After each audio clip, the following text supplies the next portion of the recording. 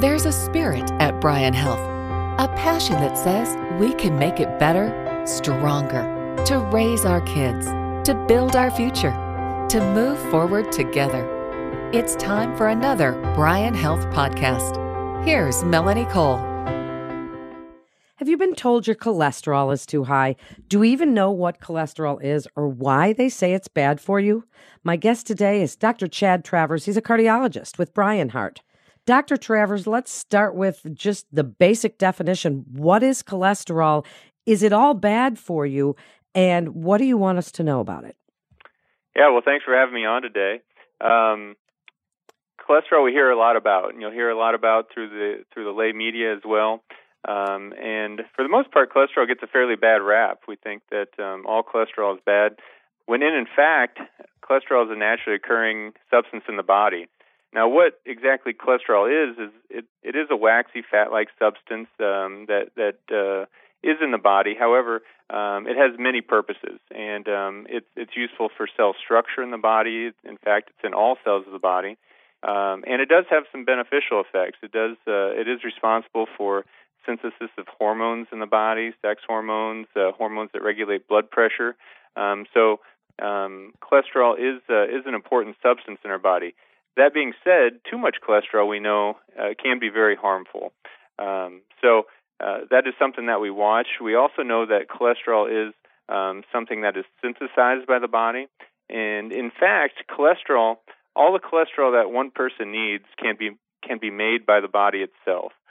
We do eat a significant amount of dietary cholesterol, which typically comes from animal products, meats, dairy products, eggs, all have a significant amount of cholesterol in them. So in patients or people that do eat a significant amount, the body will regulate this amount, and it's something that we just need to keep an eye on, what each person's total cholesterol is in their body.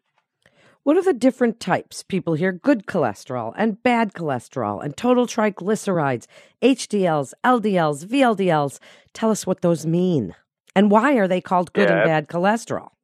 Absolutely. So this is a talking point on a daily basis, and it can actually be quite confusing. So a couple numbers that you'll see when you do get a cholesterol panel, you'll first get a total cholesterol, and this measures all the different particle sizes of cholesterol in the body. That number, you'll see, typically has a reference range of 200 or less, and that's just a starting point for patients. The next cholesterol that we look at is the HDL cholesterol.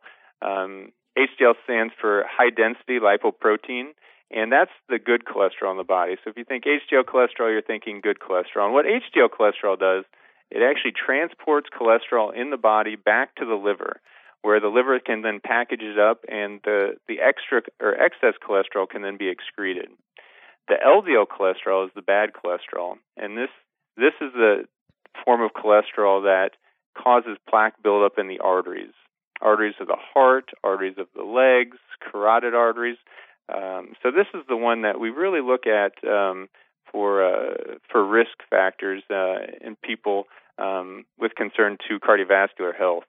There's the VLDL cholesterol, which is similar to LDL cholesterol. This is a very low-density lipoprotein, and this is responsible for transferring the triglycerides in the blood. So again, the VLDL cholesterol is a significant risk factor for cardiovascular health, along with the LDL cholesterol.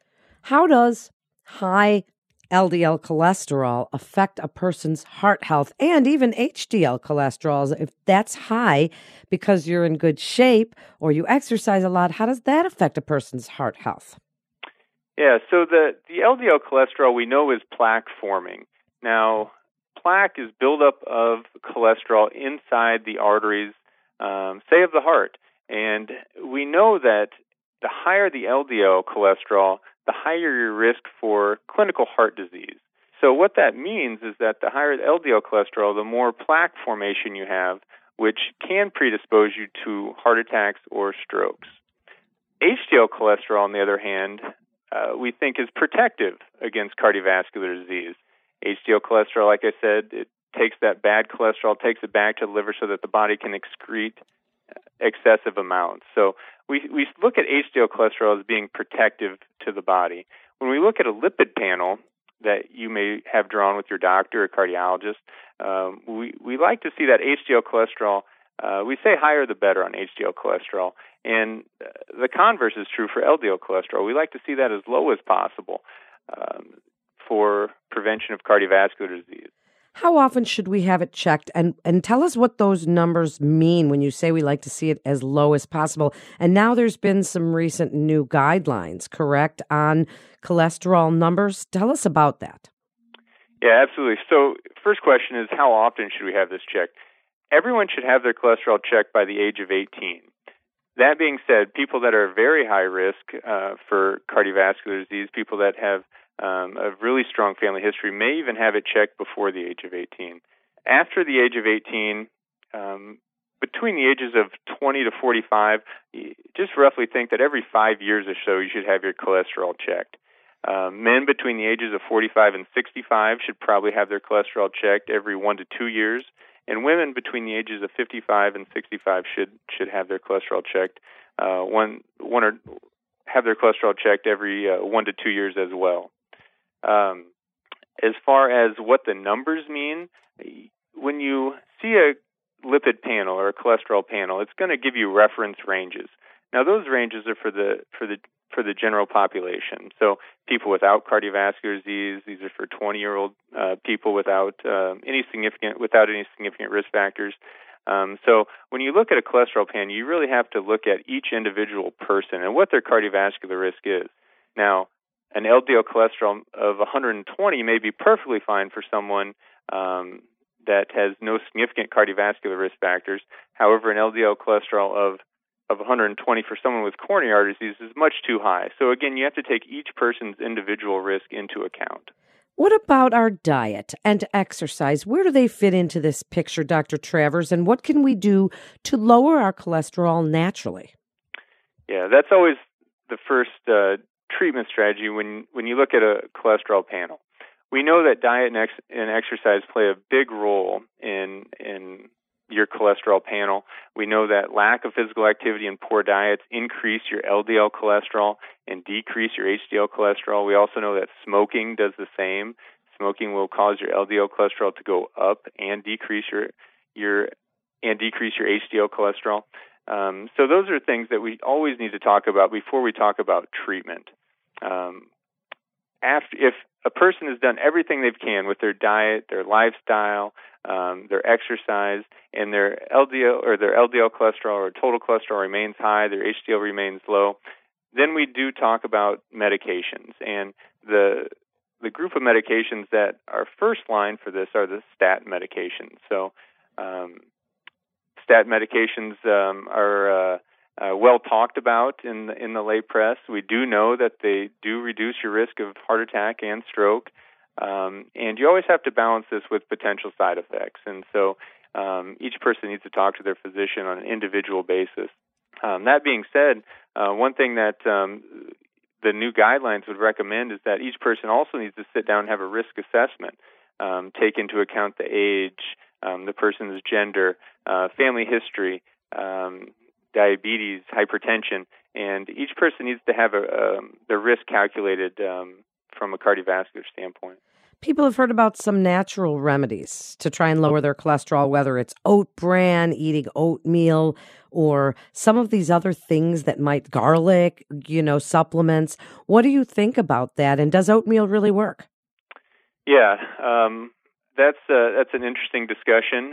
Again, I think oatmeal may be beneficial. I think when you look at more whole grains, I think there's something behind that. I think decreasing your carbohydrate intake will certainly lower your triglyceride level and likely lower your bad cholesterol levels as well. We also know that eating more fruits and vegetables in the diet will certainly help.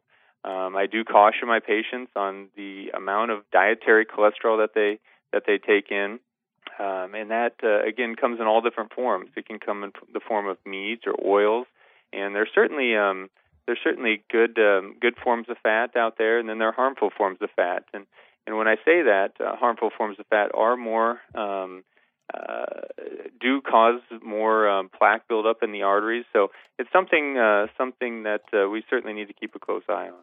Best advice, Dr. Travers, what you want us to know about how exercise can help us and raise those HDLs, lower those LDLs, and what you want us to know about the importance of knowing those cholesterol numbers and keeping them within those required or acceptable ranges. Yeah, I think the biggest thing about exercise is just to get out and do something. And they just came out with some new guidelines about that. And, I think when you think about exercise, a lot of people think it's a pretty daunting task. But what I will tell my patients is just do something. And that can involve walking. That can be riding a bike. That could be walking the dog. But the biggest thing, and what the American Heart Association would stress, is that I would like to see my patients and all people to get 30 minutes of exercise 5 days a week. So we're looking at 150 minutes of exercise a week, which may sound like a lot. And if a person is sedentary to start with, maybe you start out at slower increments. Maybe you try 10 minutes a day and work your way up to that level. But again, exercise we know reduces your cardiovascular risk. We know it reduces your bad cholesterol. We know it increases your good cholesterol. And from a lifestyle standpoint, there's much to be said about just exercise in a person's everyday routine. Thank you so much, Dr. Travers, for coming on with us today and explaining what cholesterol really is and why it's so important that we know our numbers. If you're concerned about your heart health, take our free, quick, and confidential Heart Aware online screening at bryanhealth.org/heartaware. That's bryanhealth.org/heartaware. This is Bryan Health Podcast. I'm Melanie Cole.